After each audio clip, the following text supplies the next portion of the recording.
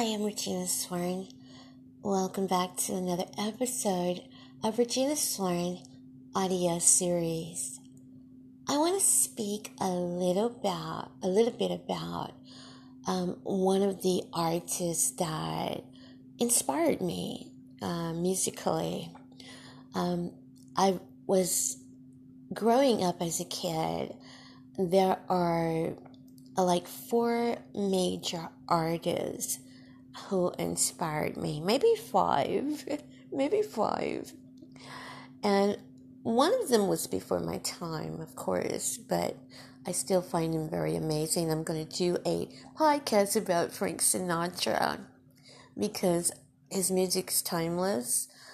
But today, and I'm going to do a podcast about Linda Ronstadt, Olivia Newton-John, and I think Earth, Wind, and Fire, I think I'm sure, and definitely Heart. But today I want to speak a little bit about Michael Jackson.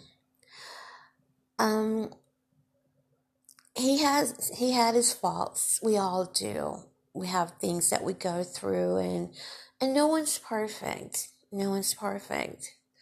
But when it comes to music, I am speaking and talking specifically about him as a musician and what his music meant to me as a little kid growing up.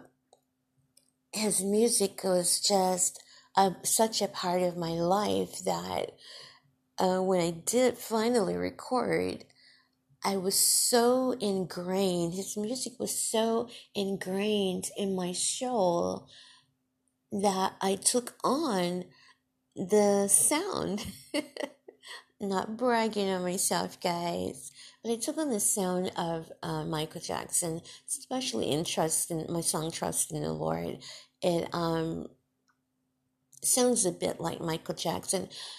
One of the reasons Trust in the Lord sounds a little bit like a Jackson 5 song is because I worked with one of the producers who worked with Michael Jackson before. One of the producers, the guy who arranged the song Trust in the Lord, had worked with many artists, many famous artists, and Michael Jackson was one of them. So when we were recording Trust in the Lord, I'll never forget working with the vocal trainer and sitting in my kitchen at the time, our kitchen at the time in Forest Park, Georgia. The guy would come over and rehearse with me, and he said then, this is going to sound a little bit like a Jackson 5 song, but don't worry.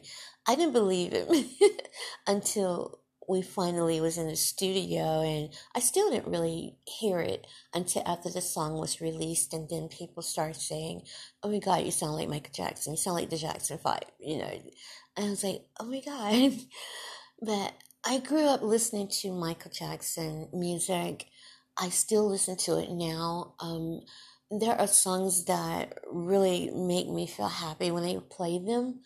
One of my favorite, or maybe 2 of my favorite Michael Jackson songs or Jackson 5 songs, Ben, you're always running here and there. Oh my God, I love that song so much. I love that song, Ben. I would love to re-record that one day. And of course I love I'll Be There Too, but Ben, it's something about Ben that really grips my heart. And the other song, and I know Michael Jackson got many great songs, don't get me wrong, but the other one that I love so much is The Way You Make Me Feel. The way you make me feel, knock me off of my feet now, baby. Sorry. But those are my 2 favorite Michael Jackson songs. And like I say, he got many songs. Oh, in Heart of a Child, I think that's one of my favorite too. But I grew up listening to Michael Jackson. I still listen to him today. And I think his music's timeless. It'll always be timeless. it was really sad about his death in 2009. Where was I when Michael Jackson passed away in 2009? I was, if I can remember correctly, I was at home. I was at home with my mom, my sister Laura, and we were at home just kind of just hanging around the house.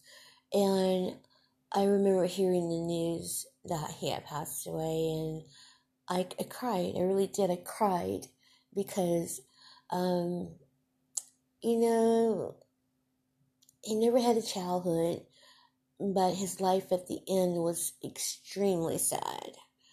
It was extremely sad at the end, and all those allegations and all those things and fake allegations and things that people said about him, and it was just so horrific, and I wish there are so many celebrities that I wish I could have met or could meet. There's just I had a bucket list of people that I wish I could have met. I've met many celebrities, many famous people I've met, and I'm not intimidated by the famous. I look at them as another person, and I think that's why when I meet a celebrity and have dinner with them and sit with them and talk with them, I think it's because I treat them like a human being. I don't, I'm not like all googly eyed and oh my God, so I treat them like a human being. Inside, I'm going nuts, but I treat them like a human being. And one of my bucket list people that I wanted to meet out of all the celebrities that I've met and continue to meet to this day, one of the people that I wanted to meet was Michael Jackson, but I never got that opportunity to meet him. But I definitely wanted to meet him, and but I do still listen to his music to this day. I specifically listen to the slow songs. Like Have You Seen My Childhood and Ben, with the Jackson 5, I'll Be There, and I Heart of a Child. I know I'm saying that wrong right now. I tend to listen to the slow songs. If I do listen to the fast songs, sometimes I'll play The Way You Make Me Feel over and over and over again because I love that song so much. And Don't Let Me Be Somewhere Off. You know how music come on in stores and stuff like that. If Michael Jackson come on, if playing in the store, start playing in the store, like different songs be playing over the intercom, I start dancing. I just start moving and I go crazy until that song is off. Yeah, so I'm a big fan of Michael Jackson and always will be. Like I said, people got their faults, people got their whatever, but I love his music and I'll always love his music. And I know I'm not the only one who loves his music. So, rest in peace, dear Michael. My only regret is I never met him face to face to get an autograph and to have a word or two, or to interview him. I would love to have interviewed him. A lot of people say, why are you not, when you meet a celebrity, why do you not go crazy? And I just don't. You'd be surprised at the people that I met. I meet people in behind the scenes kind of way. And I've met many. And I still talk to many. Many of them are my friends. But I think the reason people get along with me, celebrities in particularly, is because I'm not afraid of them. I treat them like another person. I can talk to them. I can have a conversation with them, and and it's not all falling out and going crazy. I can talk to them just as I talk to any other person. So I think that's why I have that relationship with the people that I do.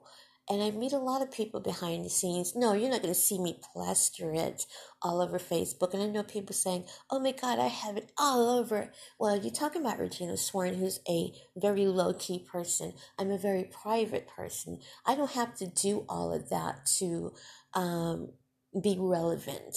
I don't need that extra attention. I really don't. So when I meet someone famous, it's a private thing between the two of us or between all of us, and I leave it there.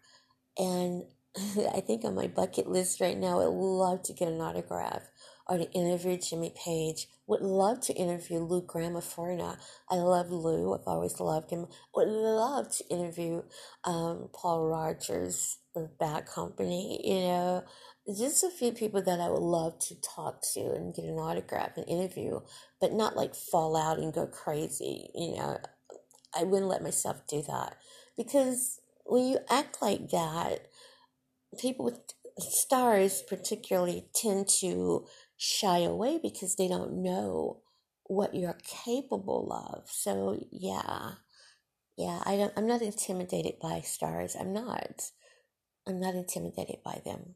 So I wish I could have met Michael Jackson. It would have been nice to meet him, to have interviewed him for one of my shows, to have gotten an autograph. Oh my God, it would have been so beautiful. But hey, it didn't happen. But I love his music. His music is timeless. It'll always go on. And I loved him as a musician. He's a great guy. And I love his music to this day. I'm Regina Swarn. Thank you so much for listening to me this morning. Ramble on about Michael Jackson. I just want to bring you a podcast about him and his music, what it meant to me, and how it really touched my soul growing up as a child. You can contact me at reginaswarn@yahoo.com. Visit my official website, reginaswarn.com. Ben, you're always running here and there. They can see you as I do. Goodbye.